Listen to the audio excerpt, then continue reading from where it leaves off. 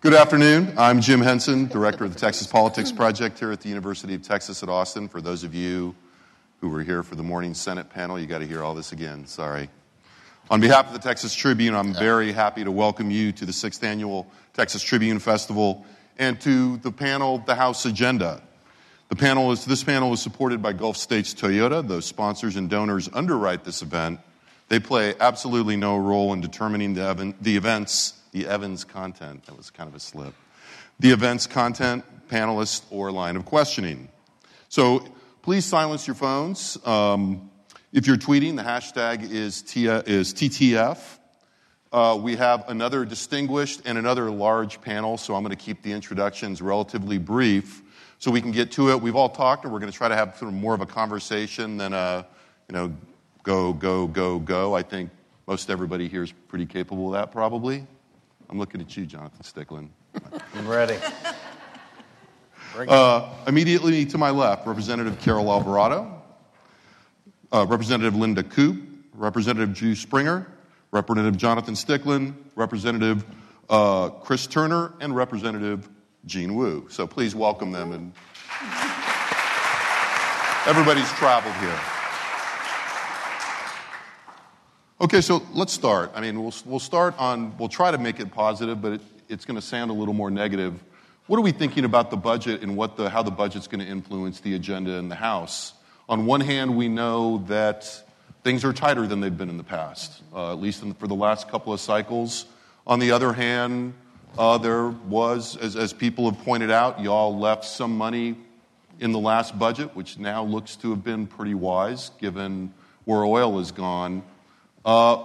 Is the budget going to be a big deal? I mean, it's always the thing you have to do, but how hard is it going to be? I'm going to start with you since you're right here, Representative Alvarado. I think this next session is going to be about budget, bathrooms, borders, STRs, TNCs, the kind of the alphabet soup of the House. But I think the budget's going to drive a lot of what goes on. As you said very correctly, we left about $4 billion unspent. And we're going to have to use that for a lot of things. I mean, we have our Medicaid costs that are coming in higher than expected. We have to do something on education. If we don't fully fund our school districts on the front end, then we run into this problem with recapture. And we're having an election in Houston, Independent School District, to deal with that. So I think that we're going to have to possibly, I know some may not agree, but we have to look for other revenue streams. We can't completely rely on the traditional sources of revenues that we have. Well, and there it is. More revenue. Representative Stickland, what do you think? I would respectfully disagree with that. Let me say it's good to be here. Thank you for the Tribune for putting this on. I will also say that it feels a lot safer since we instituted campus carry here at the campus. And so I appreciate that. The budget's going to be interesting. I hope that the budget discussion starts with realizing that every bit of the dollars that we spend are actually taxpayer dollars. And that should be our number one priority, is protecting the taxpayers. And I hope that the shortage and the price of oil and gas going down allows us the opportunity to have a real discussion of what are the real priorities? What is the proper role of government? Because we have to start there first. And we haven't been for a while. So I think it's an opportunity that I'm excited about. Yeah, well, I think that when we talk about the budget, of course, the budget's the one thing that we absolutely have to pass. All these other bills that we'll talk about, we don't have to do any of those things, but the Constitution requires us to pass a budget. And I think we all need to keep in mind a budget is a moral document, and it says what kind of state it is we want to be and what kind of future we want to build for our children. And I think that, we need to look at the environment we're operating in. Right? So 1 out of 4 Texas children live in poverty. We have an accelerating rate of women dying during pregnancy or in childbirth. We have a mental health care near crisis where our county jails are the largest mental health care providers in the state. Harris County Jail, as Carol and Jean would tell you, is the largest in the state. And so we have a public school system that's chronically underfunded, with nearly one-third of our schools receiving less funding than they did in 2009. So we need to, all these problems don't go away just because we ignore them. They get worse, and it's our children and 27 million Texans that ultimately pay the price. So I hope that's the prism that we look at the budget in this session. I'll just say, so being on Appropriations Committee, we are looking at education, and we'll be looking at CPS fairly soon, too. So next week, we'll be looking at education. I'm not going to bore you with the acronyms that we have to look at, but basically it's the property taxes and how can we drive those property taxes down to still meet our educational needs.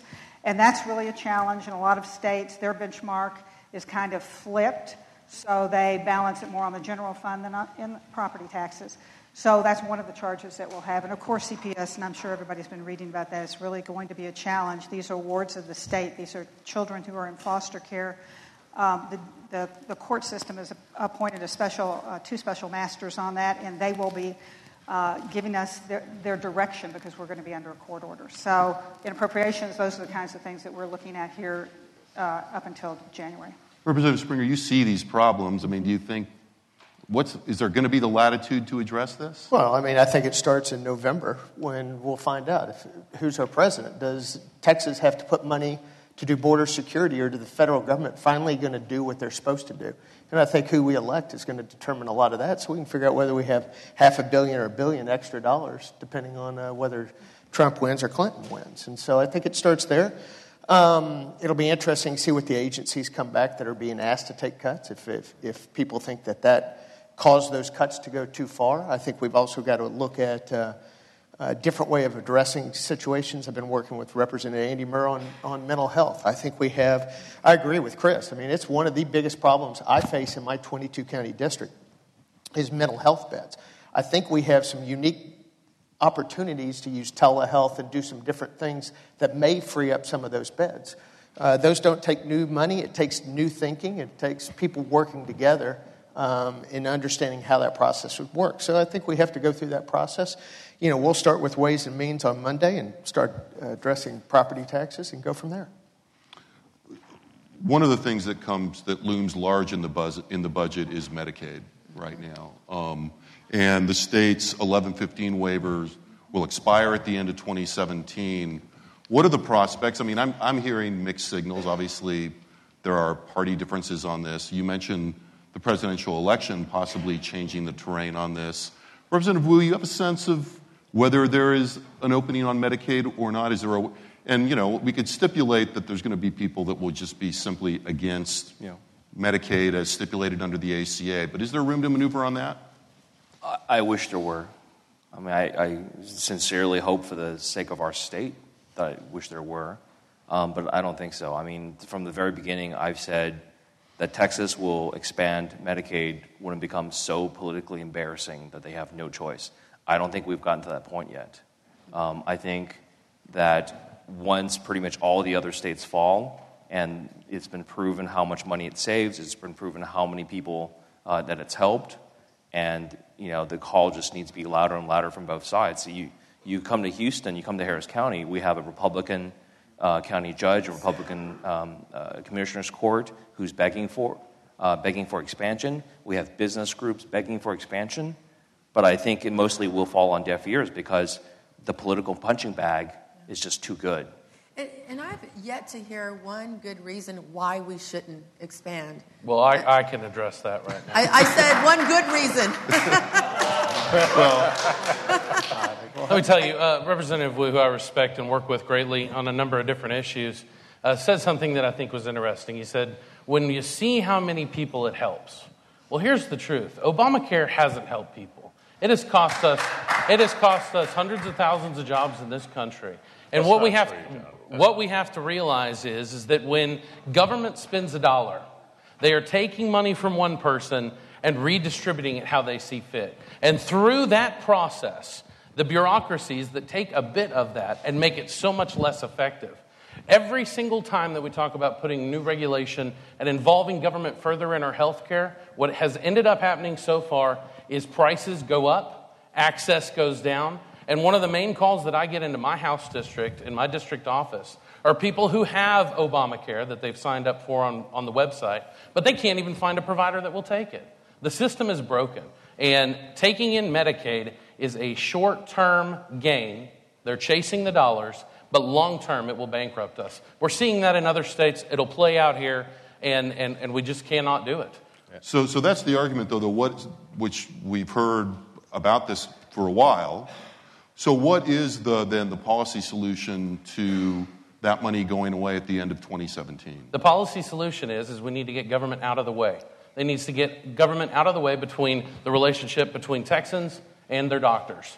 And that will drive the prices down. We need to focus on the economy, and we need to realize that we should be in charge of our own health care instead of a bunch of unelected bureaucrats. Well, let me respond to a couple things there, because I think it's important we talk about what the facts really are. And Jonathan talked about it's cost how many hundreds of thousands, millions of jobs. The reality is when the Affordable Care Act was passed, the unemployment rate was over 8% in this country. It's about 5% today. We've had tremendous job growth over these last several years. The outcomes are clear under the Affordable Care Act thus far. We are saving money. Healthcare is making up a smaller percent of our gross domestic product than it was before the ACA was passed. Outcomes are better. We are treating people better and providing better health care while spending less money, which is one of the key goals of the ACA. And most importantly, 20 million Americans have insurance today who didn't have it before President Obama passed this law.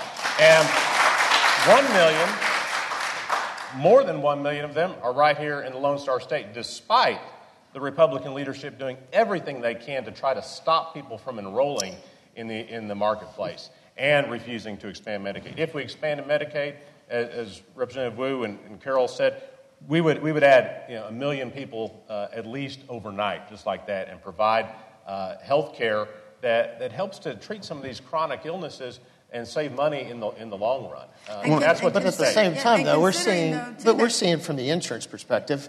You say they have insurance. Well, that's other than the ones who are about to drop out of the program in the state of Texas, and the fact that several of the counties are now down to one provider and looking at a 60% increase in premiums.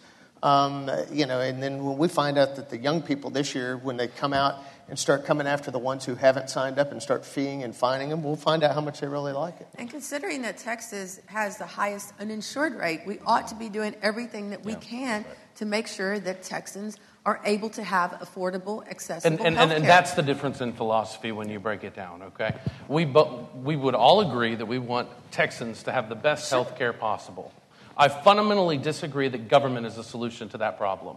Right. I think the free market and individual responsibility, I buy into the idea of self-governance. I think that I can spend my dollars more effectively and better for me and my family than a politician or someone in Austin can. But I'm curious, but in the short run, though, there's a more immediate policy problem, right? Which is the money that, there's about $4 billion that are going to go away that, are government money, and that's fine, but it is being spent on a particular problem. That problem will, at least in the short run, even if the market solved the problem, still exist. So what I want to stay a little bit concrete in terms of what is the likelihood that the House will do anything to address that problem? Well, I'll tell you this. If the voters of Texas got to vote on it, there's not a chance that they would. Because the people that they keep sending down to Austin, 99 Republicans in the Texas House, not one of them, except for J.D. Sheffield, literally campaigned on expanding Obamacare. And Dr. That's what the people want, and that's what we're going to give them. This is about representative government. But what is that? I still haven't gotten a good sense of what that is. There is no chance in terms of that. But this discussion is the crux of it. This is a partisan issue now. This is no longer an issue about what is the right policy. This is a strictly blue or red issue. If you're on the blue side, you strictly believe one thing. If you're on the red side, you strictly believe in another thing. This is like climate change. You're never going to convince anybody on their side that there is climate change because they'll find the facts to prove whatever they want to prove and vice versa. We're not going to get to this until it becomes emergency. And you know what? I thought about writing to the White House and saying, hey, why don't you guys just stop the 1115 waiver, deny it, and just put the gun to the state's head and saying, here it is. The other shoe has dropped. Let's see what you do. But the problem is, we talked this over with our advocates, is no, the risk is too big. When you cancel the 1115 waiver, people are literally going to die. People are going to die every day. So I mean, are you against? Are you against? I wanna go- Statement does not. I want to follow up with something, though. What kind of attitude is that? You just said people are going to die. No, he's acting like we're killing people specifically. One second. As Representative Wu was saying that, I saw you kind of nod for a second, Representative Springer. I'm curious what you were thinking. No, on the 1115 and in Medicaid in general, I mean, we've asked the federal government to block grant it back to us. Let us set up our own program. The problem we have in Washington with so many of our programs, they're cliffs. You're either on it or you're off of it. If we were to design it in Texas, Carol and I would work on a system that says, as you increase your income, you get slightly less subsidies to where it comes off and makes sense. We've asked the feds to be able to do this. Once again, I think it comes back to a November type of deal. I'd love to see a Republican in there who would allow us to bring that back. I've talked to my congressman. They said, be careful of what you wish for because you may very well have that. Well, and I think the issue is that why wouldn't the federal government give it back to us in block grants? It's been done in other states. So what is the issue there? Is there an issue because perhaps they don't like what Texas has been doing or may do with it? What exactly is the issue? Why is it that we cannot remember, these are dollars that were given to the federal government by Texans, by the state of Texas, from their citizens, right? Well, the citizens of Texas have paid their federal income tax, and to get the money back in form of block grant really is not such an unusual statement. But there is something else going on there. Why we can't? I don't think our state can even pass a bill using a block grant because as soon as you tag the word Obamacare on the bill, half these guys can't vote for it simply because it's got tagged. Here's the thing with block grants. The last time we had a Republican president, his name was George W. Bush. He came from this state. Rick Perry tried to get a block grant for Medicaid, and the Bush administration said no. So let's not pretend that. Hey, I've never said he's been perfect. Yeah, well, let's not pretend we all were supportive of George Bush's policies either. Okay, but that also raises a question that I wanted to raise before we move on, because we should move on to another topic. Which is, isn't there also the possibility that if a Democrat wins, that it could also reset the conversation, even if it is Hillary Clinton? No. I think so. Sure. Mixed reviews. You're really pretty pessimistic about this, aren't you? I think this election's building up to where if that's even possible, that the Republicans are going to hate Hillary even more than hate Barack Obama. Okay, let's talk about something more local then, and maybe a little less divisive. What about public finance, school finance? Okay, so I just that was funny. So I just came from another panel, and Chairman Bonin was on that panel. And he was saying that in his view, the House was really going to try to deal with school finance this time, that there was going to be... You guys all agree with that? Yes. Yes. I do. I think the House will take it very seriously. Even Sticky agrees. I mean, I look for... I think we should all pause, and they all nodded at once. I will geek out like everybody probably in this room, and I'll watch the testimony on the computer, just because I'm interested to hear where approps and where Pub Ed goes with that discussion. So it's a joint meeting between APROPS and Pub Ed. So next week you should get some flavor of what those two committees are thinking and what the information coming back financially is to us. Okay, I think there are a couple of things. Just like I said, ASETAR, which is trying to normalize to $1, I think. As a max on your property tax per 100 valuation. It was for the fast-growing school districts. I think that has to be addressed. I think there's a lot of different financial measures in public education that have to be addressed. But really and truly, when you get down to it and you listen to it, and I'm only a freshman this year, when you get down to the nitty-gritty of it, these formulas that have not been changed in 20 years or so, they need to be reevaluated. Do we still need to have those? Do we just, how would we address that? I'm not saying to raise them. What I am saying is to reevaluate them, because that is what you have convoluted through a number of different sessions. You've convoluted that process and that methodology of finance. It is no longer tenable. Some of those formulas and baselines are pretty long in the tooth, right? Yeah. I applauded Chairman Jimmy Don Aycock's attempt to try and deal with this. So the problem with this issue is is that for most of us, it's a pure numbers game, okay? We've got all these different things, variables that we're trying to change and whatnot. No one's talking about the bigger reason of why. And what ends up happening on the Texas House floor is that whoever's working on it has sheets for everyone with our school districts on it. And there's winners and there's losers. And you got to get 76 winners to get it passed, okay? And then that's very, very tough to do. But I'll tell you this, fundamentally, I mean, it's a problem. As far as I can tell, there's like 3 people in the state who really understand our current school finance system. And that's not the way the government should operate at all. We should all be able to go back to a Rotary Club and explain it in 5 minutes how school finance works. We're operating off of a formula from the mid-1980s. Right. And as I stated earlier, this recapture issue is hurting school districts like Houston. I mean, we will have to pay back, I think it's about $160 million. Can you do it without any new money? Well, I think that... I don't think so. I think it'd be very difficult to do without new money. But I think this is an important bridge topic when we talk about taxes, right? And you have the Senate talking a lot about property taxes and tax cuts and tax reform and so forth. And it seems like a lot of the attention has been focused on what city governments are doing, what county governments are doing, and how do we rein them in.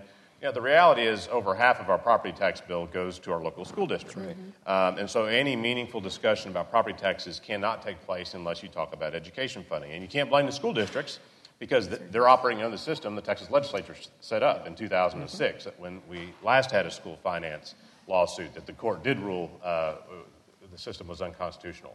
So if we want to talk about improving education, improving equity in our public schools, which hopefully we all want to do, if we want to talk about how do we help homeowners with property taxes in the face of rising appraisals, particularly in our big urban markets, then you got to talk about both. You got to talk about public school finance, and that's how you get to property taxes. Is there enough funding in the system? I doubt it, but we haven't had that discussion and haven't had that debate.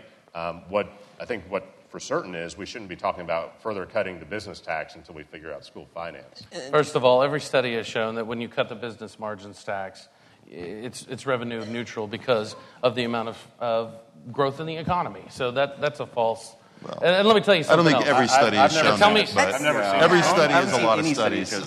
When you cut taxes, the economy grows. I don't think it that just adds happens. up. But one of the challenges we're going to face is when we agreed to a school finance. I think one of the challenges we'll see is I think the Senate from the Lieutenant Governor's side has said it's going to have school choice. If we're going to do anything school related, so I think the two have to go hand in hand. If we can come up with a solution from the House side to deal with that one issue, but I feel pretty confident that somehow school choice will be lumped on that. Then that creates a much more dynamic deal, especially guys like me in rural Texas. You wanted to jump in there, Representative Wu. Before I invite you back, I do want to comment that for how many people were here for the Senate panel? I tried pretty hard to get them to talk about school choice and school finance, and nobody was really going for talking about finance. It wasn't the whole Senate, and Lieutenant Governor wasn't here. I didn't sense a lot of will to talk about school finance. And here's my perspective on what I think is the problem with school finance. It's that it's too easy for the legislature, especially for the members, House and Senate members, to sort of duck behind that there's a school board. And there's the accountability for the way the schools are funded from the state is minimal because when you go back to the district, everyone's like, well, that's the school district did that to you. That's not us, right? And we can kind of hide and say, well, we don't want to deal with it because we can push it off and we can make it somebody else's problem. I think politically that's what it looks like. Here's my question is, you go in the Texas House and you ask, hey, you just get everybody on other desks and who here thinks school finance works right? And nobody would raise their hand. He goes, who wants to carry the bill to fix it?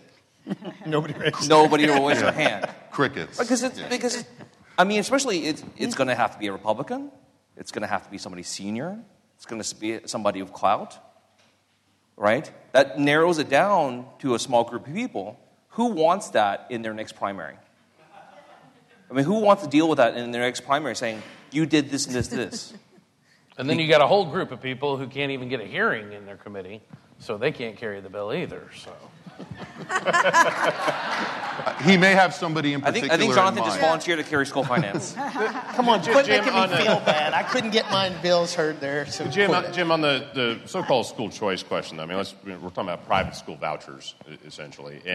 And in the last two sessions, the House, the last two sessions at least, the House has had some sort of vote on this, I think in the context of the appropriations bill both times. And overwhelmingly, the House has voted against using public money to go to private schools. I don't see anything in the House fundamentally changing this coming session to where you would see a voucher bill pass. Yeah, I was going to ask Representative Springer. You kind of alluded to that fact.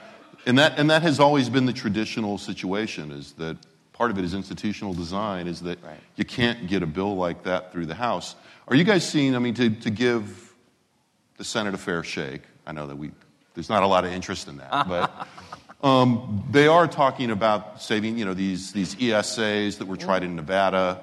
Now, we heard from the people that are opponents of that, you've got this plan, it's being lauded as a model, and we had hearings in the Senate about it, but that it's been enjoined and it's not even been enacted. So is that still your read of it? I mean, does anybody see any of these other things that are, not called vouchers moving the needle at all?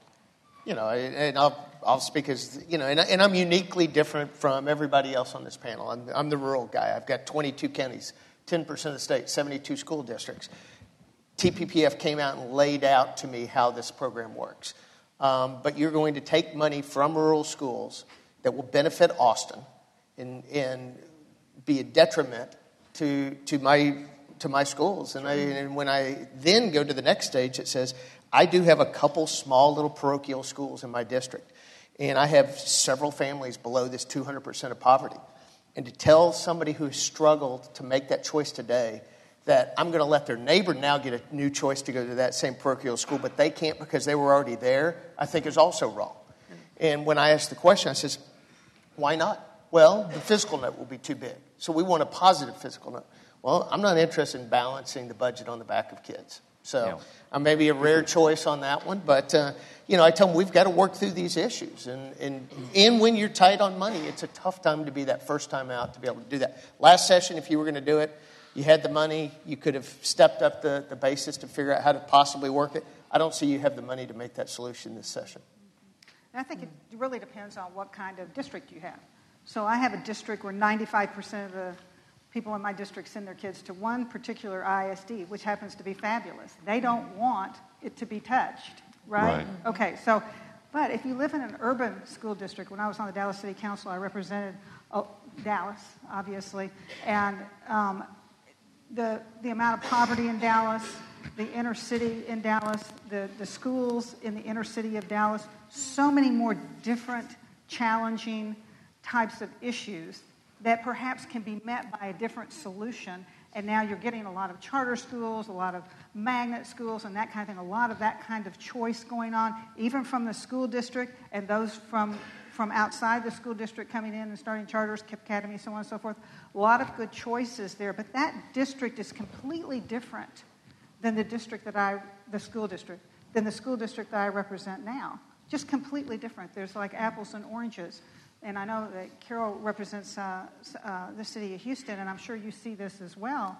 It just is a completely different model. As a matter of fact, there's an area in Dallas where there are so many charter schools and choice schools in that area that now they're having a difficult time with the DIS, the Dallas Independent School District High School, of making the physical plants work, because you have to have so many children in order to have enough money to run the physical plant of your school. So, I mean, and those are things that they're going to have to address, no doubt. But, but I think on the flip side, we do what's right for children. And in that case, that was what was right for children, is to allow them to have that choice within their districts. But in my particular case, in my district, they do not want. But in some ways, it feels to me like those limited, those successes within public schools and charters have actually made it even harder to pass some kind of a more comprehensive choice. In some ways, because what's happening classic is... voucher bill in the House. It's really easy to pass a school choice that doesn't cost the state anything. Do what you do in House District 68, which is we have open districts. Every district's open. You can go to whatever school you want. That's right. Same And with- that's actually... And change HISD the same way. Yeah, right. Same way in my area. But that's inside the ISD. I'm saying you can leave your ISD and go to another That's actually ISD. true in the Dallas area, And so- too, if you... I if find they- it if they interesting that, have, space. Everybody's district, is kind of against it, but we haven't had a statewide run on not wanting to support school choice that has won in how long? I mean, this was a front and center issue. Texas voters sent him with a mandate.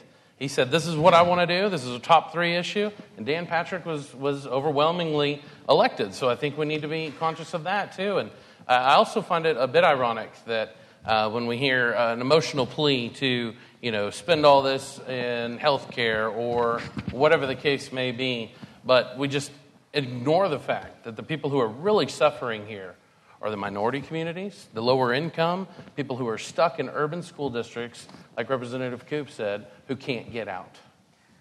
But nobody wants to talk about that. I really appreciate your concern for my voters and for my constituents. But let me tell you that my people who are poor, who are minority, who are immigrants, they don't want vouchers. Okay. Well, then they can stay in traditional public schools. They want solid public schools. They want solid public schools. They want to be able to go to the school that's near their home. Then they can stay this there. whole thing about whether it's these savings accounts or tax credits, whatever you want to call them, the numbers I've seen are what? $2,000, $3,000 a student per year. Any private school we're talking about that is a good private school that you'd want to send your kid to is well in excess of $10,000 a year tuition in most cases. So if you're talking about a lower income family, they're not going to be able to make up that $6,000, $7,000 difference. Who's that going to help? It's going to help the people who already send their kids there in the first place, like Drew was talking about. So this is a red herring. 95% of Texas kids go to public schools. That's where we need to focus our attention. Yeah, I agree with a lot of what he just said, and what he pointed out is very true. The higher income, wealthy individuals in this state have school choice. It is the lower income folks who are trapped right now. Although that varies a lot depending on from place to place, depending on what transfer rates look like, et cetera. So, and let me say this too. I've been very critical of certain plans that have involved school choice, okay? For instance, I don't want the government to go in and start mandating tests on homeschoolers or private schools. If they want to opt out of it, I want to be able to protect those folks, okay? Which means they get to decide whether they take state dollars or not, because if you take state dollars, there has to be accountability. So the devil's in the details in a lot of this, but to throw out a blanket, no, I don't like that, when what we're trying to do is help the people, give them more choice and empower specifically lower income folks with this idea, I think is just wrong. what's going on with local control in the Texas legislature right now? Because it seems to me that we've seen some very unusual things happen in the last couple of years, and that, you know, we've done polling on this, and I think my partner Josh Blank is in the room somewhere, but it's very hard to nail down any kind of consistent set of attitudes about local control among the public, and I think we're seeing that among the lawmakers too. Well, you have at least two of us that I know of that come from local government. We served on the Houston, on the city council in our respective cities. And local control was very important. I think it's very hypocritical for us to say we don't want Washington tell us how to run Texas. But then we want to control how the counties and the city governments are operating. So you can't have it both ways. I think local control is going to be an issue that dominates the session, whether we're talking about Uber versus taxis or Airbnb. Drew, you had the short-term rental bill, whether or not you force somebody to have clean sheets if they have an Airbnb. All those issues. I think those issues are best dealt with at the local level. Let the cities deal with those. I'm for clean sheets. I'm for clean sheets too, but how is it hard to understand? It's only local control if you do what we like. Yes. And Gene's right to a certain extent. It's the most abused word in Austin is local control. But we have the set rules of what government's supposed to do at each level. And we get mad when the feds reach into what we deem to be the state's role. And if we're doing what the city should be doing, telling them when to pick up the trash, when to do some of these other things, and I would even throw potentially Uber into that scenario. While I disagree with Austin, I'm not sure it's our role to come in and fix that. But you've got to figure out what that, but I'm ready to hear the arguments. It may be. But you got to put it back to where the right level is. And when I had TML in on one of my bills that dealt with local control, I mean, local control to me is the citizens sitting out here in this room, first and foremost. I mean, they should have the control, and when government at any level is stepping on their rights, then I think a lot of times we step in and say, no, you can't do that. And I know the cities sometimes want to be their own country, and they don't like being in America, they don't like being in Texas, and they want to do some. When it comes to certain policies, you said such a mean thing in such a nice way. I don't know any city.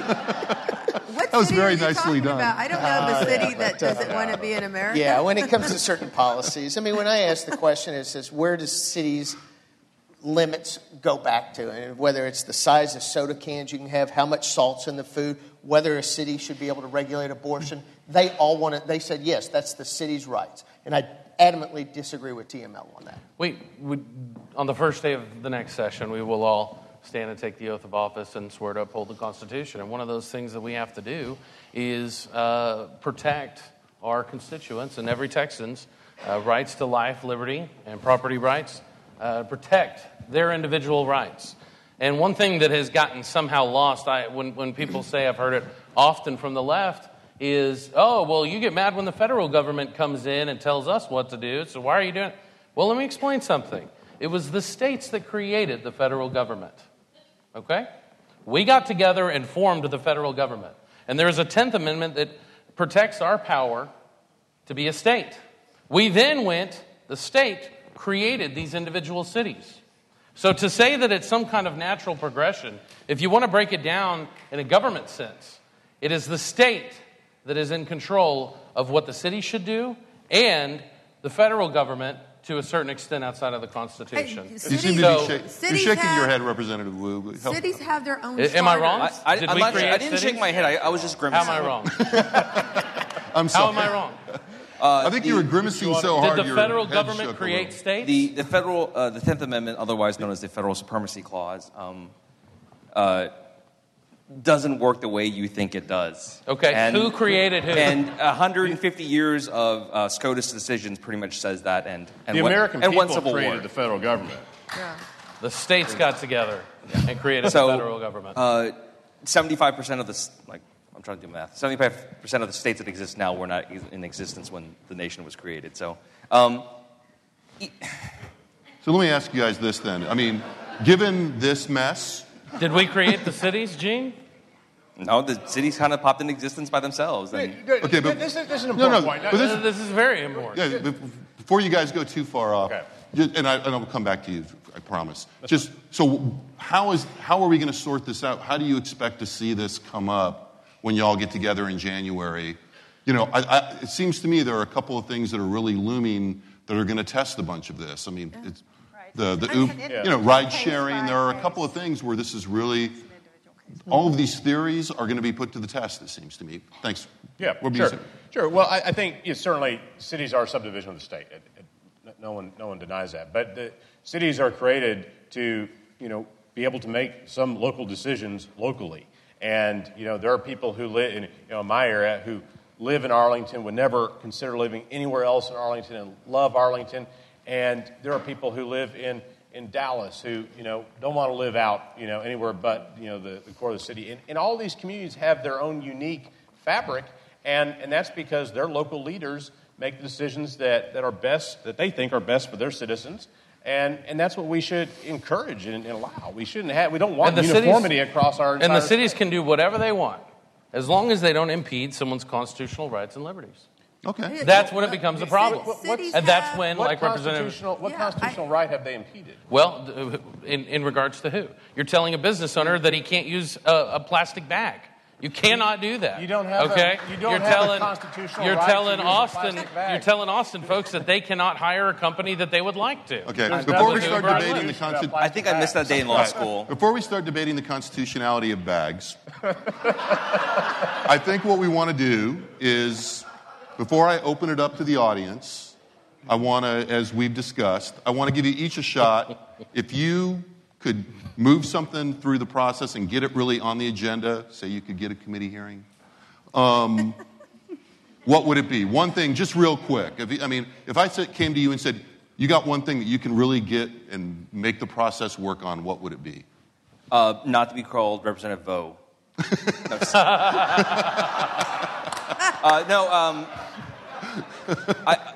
I know you asked for one, but I have the two because they're interconnected.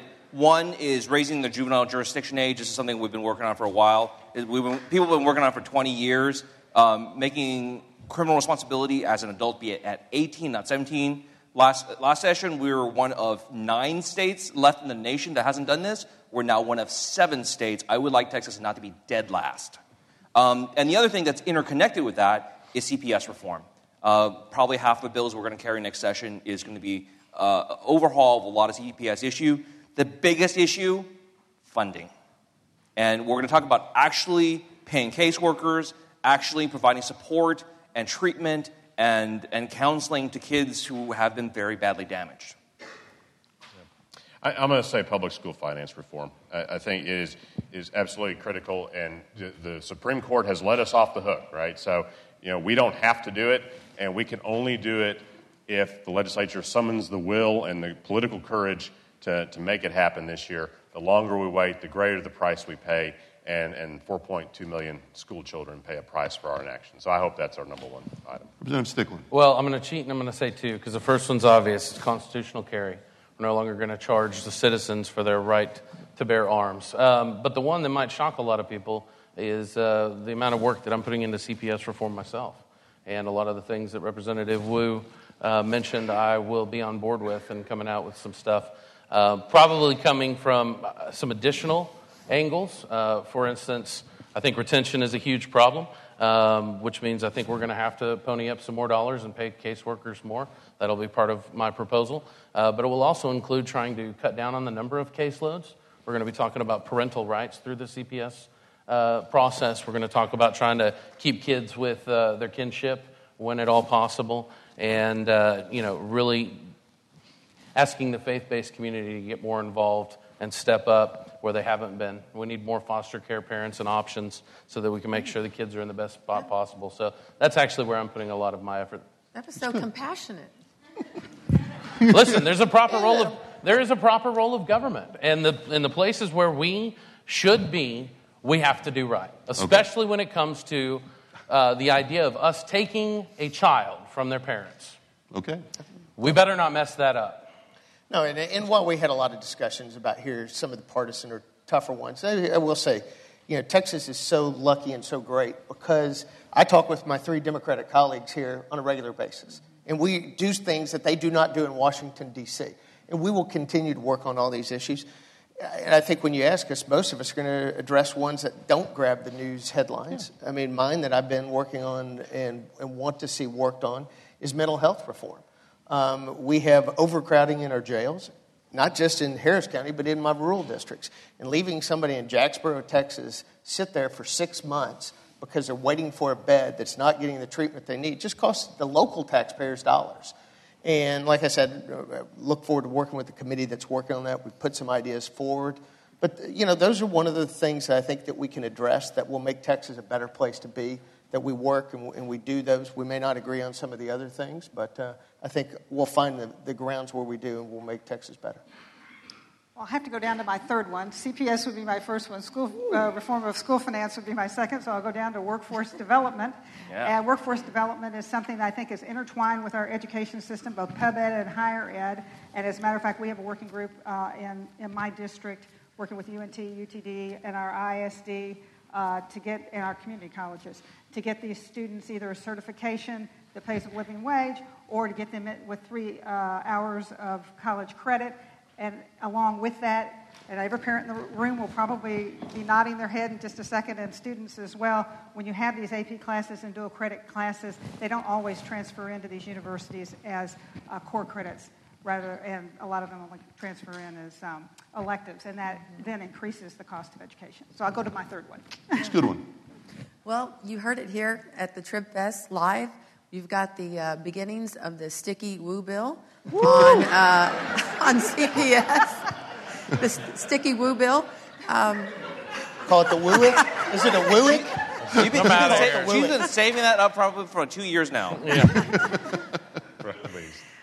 Waiting. Okay, I'll go down to my fifth one since all the others have been taken. But something that's kind of gone below the radar screen is what the acts that we took to the Film Commission. We started out budget before last with, I think, $95 million for the film industry. And it was cut down to, I think, 35. And since then, we've lost 16 TV shows, 6 TV series pilots, and 15 movies. And these are all movies and shows that have been taken to some of our neighbors in New Mexico. We lost the several TV shows. But, for example, we had a TV show that was called Astronaut Wives that Houston lost because of the incentives, and now it's being filmed in Louisiana. And it ties back to workforce development because the way the legislation was written up, 70%, you have to prove that 70% of the project is the employees are going to come from Texas. Sounds great, and it is, but if we don't have the workforce, the people that are ready to work on those sets and in the production, then that's one of the reasons why they're leaving and going to other states, like even Oklahoma. Can I just say that it's so hard to sit here. No. You don't get to comment everybody on got, mine. everybody got a freebie. I sat and listened to your very compassionate speech. I know, but I don't care. You had your time. Government shouldn't care what TV shows are on TV. All right. I mean, No, come but on. If you look at it from an economical standpoint, we're losing money at a time when we need every revenue stream we can imagine. But if we are not offering the incentives and people are packing up and going to other states, and we lost just about $683 million. I'm thinking a TV show about an insurgent representative. Yeah. Yeah. All right, let's take some questions from the audience while we still have some time. Mike's here, please, and to allow for optimum number of questions, if you could minimize the statement part, assume that folks know the background of the policy. Let's start over here. I have to get a little shorter. Am I correct in understanding that there's a good chance that you might support a bill that would protect my property rights by allowing my county commissioners to do some more things?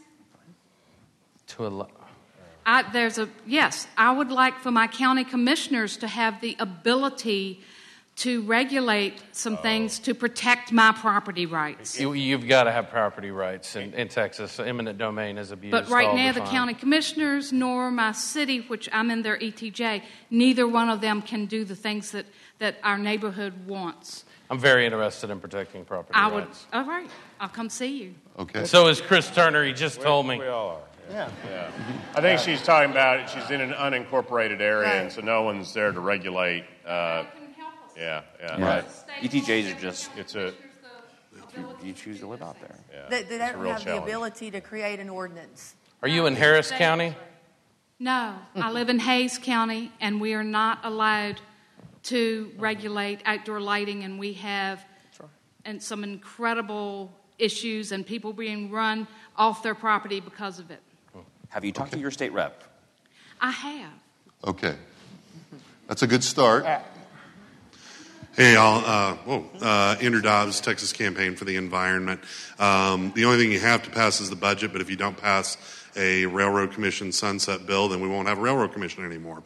And so I would say that's a pretty important piece of legislation for the next session. The Railroad Commission staff said that their enforcement is really terrible. They have major problems with enforcement, major problems with tracking information about enforcement, and major problems with making that information available to the public. Okay, question. Will y'all support a reform of enforcement at the Railroad Commission? And what are you planning on doing with it?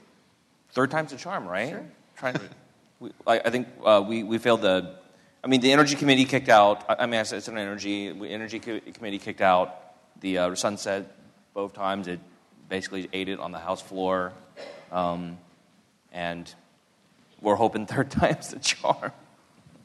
I mean, enforcement is a huge issue in the state. I mean, we have probably the most number of pipelines, mileage, and number of drill sites and everything.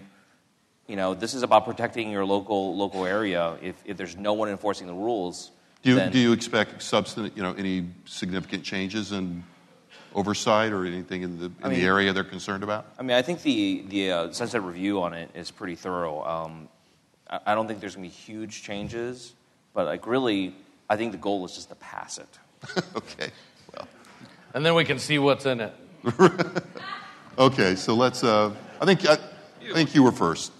Phil Prayson with KXAN. The federal government kind of put a big roadblock in for HB2 and also voter ID. Do you think there'll be another attempt at those same angles or same topics but different angles to you those bet two your things? bottom dollar. Can you explain what you would like Listen, to see?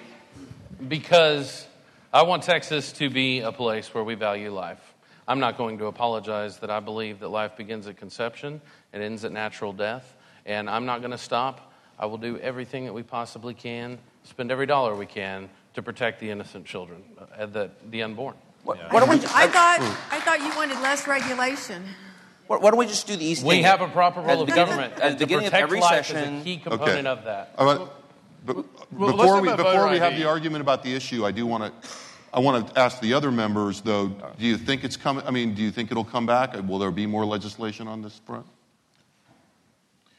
I'm bringing it, so y'all are voting. Wait a minute, you won't get a hearing. Well, then we'll get an amendment or two. I mean, the Supreme Court was pretty clear on House Bill 2. It's unconstitutional because it infringed on a woman's right to privacy and ability to access basic health care.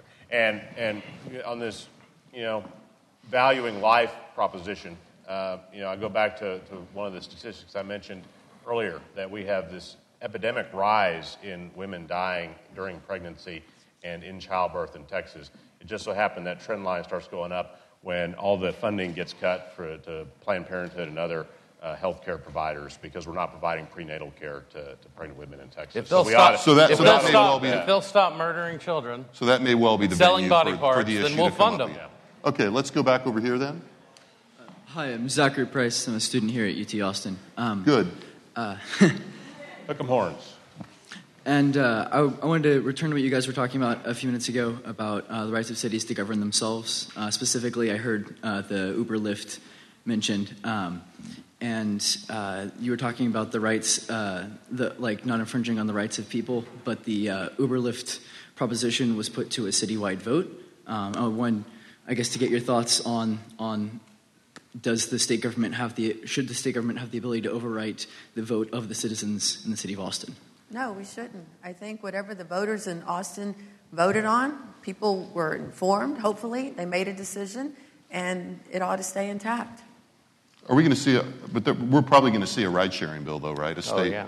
I'm sure there is. I mean, it's way low on mine, but I mean, it's one of those, so I haven't followed it, to be truthful. But that's also why we come back down here, is we want to hear the testimony. We want to hear something. Maybe somebody brings something up that we don't know about that has a reason why we should be in there. But today, I don't know what that would be.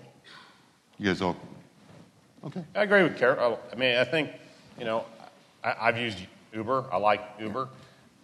But the city of Austin, the voters decided that we want to enforce these rules. And as I understand it, Uber chose to leave.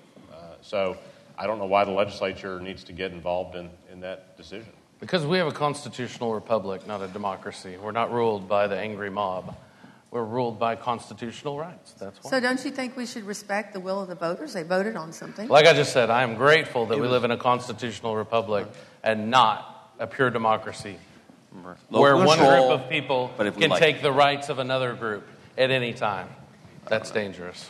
I don't remember any angry mobs in the Uber vote. Well, they were taxi cab driver lobby at this point, I believe. Over here, quick question. This question is for all 6 members of the panel, yes or no. Over 60% of the lobbyists at the Capitol represent governmental entities. Do you support abolishing the practice of taxpayer-funded lobbying? That's not true, for one. Yeah. It's nowhere close. Most of the government relations people from agencies, what they come to do is they come answer questions when we have hearings, when we have a bill. They say, hey, you filed this bill, you had a specific question, we're here to answer it. They almost never provide opinions. In fact, a lot of the agencies are, by policy, don't provide opinions on what you're trying to do. I was primarily talking about local governments. The local governments have an absolute right to come and lobby us. Why not? If the city of Houston has a specific problem, if the city of Houston has an Uber ordinance, or the city of Austin has an Uber ordinance, and they say, hey, why are you trying to subvert our democratically made policy? They have an absolute right to come to Austin and say, hey, don't screw with this. It sounds I agree. like no. I mean, if the city of Houston wants to come down and lobby on how dangerous or what detriment revenue caps might be on local government, they should. I'm a no also. Council members come down and they're just like any citizens. Council members come down and they make themselves, their viewpoints well known as to what, why they passed something. And we do the same thing. We go back to the city. We go to Washington. Right, sure. We go to Washington and say, hey, you guys need to stop doing this or start doing this or give us money for this. And we go to the city and say, hey, you guys need to start doing this or stop doing this or give us money for this. What I believe he was talking about was whether we should take money from the citizens to use that to hire a paid lobbyist who then usually comes to a government entity and asks for more taxpayer dollars that they are being used. Absolutely. If their local citizenry voted on for those members of their city council, no, we're not talking about city council. Decided I'm talking to do about that, a lobbyist from one of the. I don't know. I didn't ask the question, but I think that's what he's talking about. So is that a yes or a no? Oh, am I for that? Oh, no. No, are you? His question was, would you be for banning? Am I for banning it? Yeah. Yes, but Okay. Where is it on the priority list again? Like Drew said, we can't tackle them all ourselves. And I'm at a huge disadvantage, Carol represents Houston. I mean, I've got 22 counties, and some of mine, it's like the easiest function for them is to, they're in a association of rural county judges. Now, I pick up the phone if they come in. I use it as information. I don't take it, as the gospel. I'm also going to listen to the other side, and I try to end up texting all my county judges. Really, y'all want this or don't want this? So you're not too worried about it? No, it's not. I'm not worried about it. Just to make sure. I mean, I think the taxpayers. I mean, it ought to be disclosed. I mean, I think that's one of the transparency issues we need to know. I do think the citizens need to know what their local governments are spending so that they can keep that in check more than us in Austin trying to keep that in check. Right. Yeah. I'm a no also. Counties have the right to petition their legislature. Okay, we have time for one more quick one. Texas cities have some of the highest degrees of income inequality relative to other cities in the U.S. We have a lot of people who have jobs, they're working, but they're not making a living wage. So what can we do about income inequality? You're correct. I think there are a handful of cities in Texas that are the most economically segregated in the nation. We're sitting in one of them now. A lot of that starts with housing, being able to build affordable housing in certain communities. We've been holding hearings on this issue, and you've had some Supreme Court decisions recently that are going to have an impact on that. We have to look for creative ways to allow people to be able to afford a home and to make sure that when you say affordable housing, people don't say not in my backyard, but they're open to the concept. I think on the, and her question was income inequality. My family were small business people. I really believe that workforce development, education to workforce development, really is a key to that. And I don't think that necessarily the government needs to get involved in that. What they need to do is make sure that we have an environment where small businesses can grow. They produce 50% of the jobs in Texas, and that our workforce is well trained and continually trained to be able to address the needs of the workforce. And I think that's where you probably will get the most bang for your buck. Yeah, and regulations plays a role in there, especially when you're talking about small businesses that want to start up. and compete against a Dell or an Apple or this. I mean, just the regulations to some of the entries and barriers are so big. And we've got to look at those. I mean, maybe it makes sense at larger, but a smaller one should have a reduced level. I worked for a company that had 20,000 employees. We had 3 full-time environmentalists on staff. We'd go out and compete against the mom and pop, and the regulations never hurt us, but they always hurt them because they'd have to hire somebody at $800 an hour to come in and advise them on an environmental issue. So it makes it tough. There is no way that I'm going to be in favor of the government coming in and telling a business owner what they can or can't do, and that includes telling them what they're going to pay one of their employees, because government cannot solve all of our problems.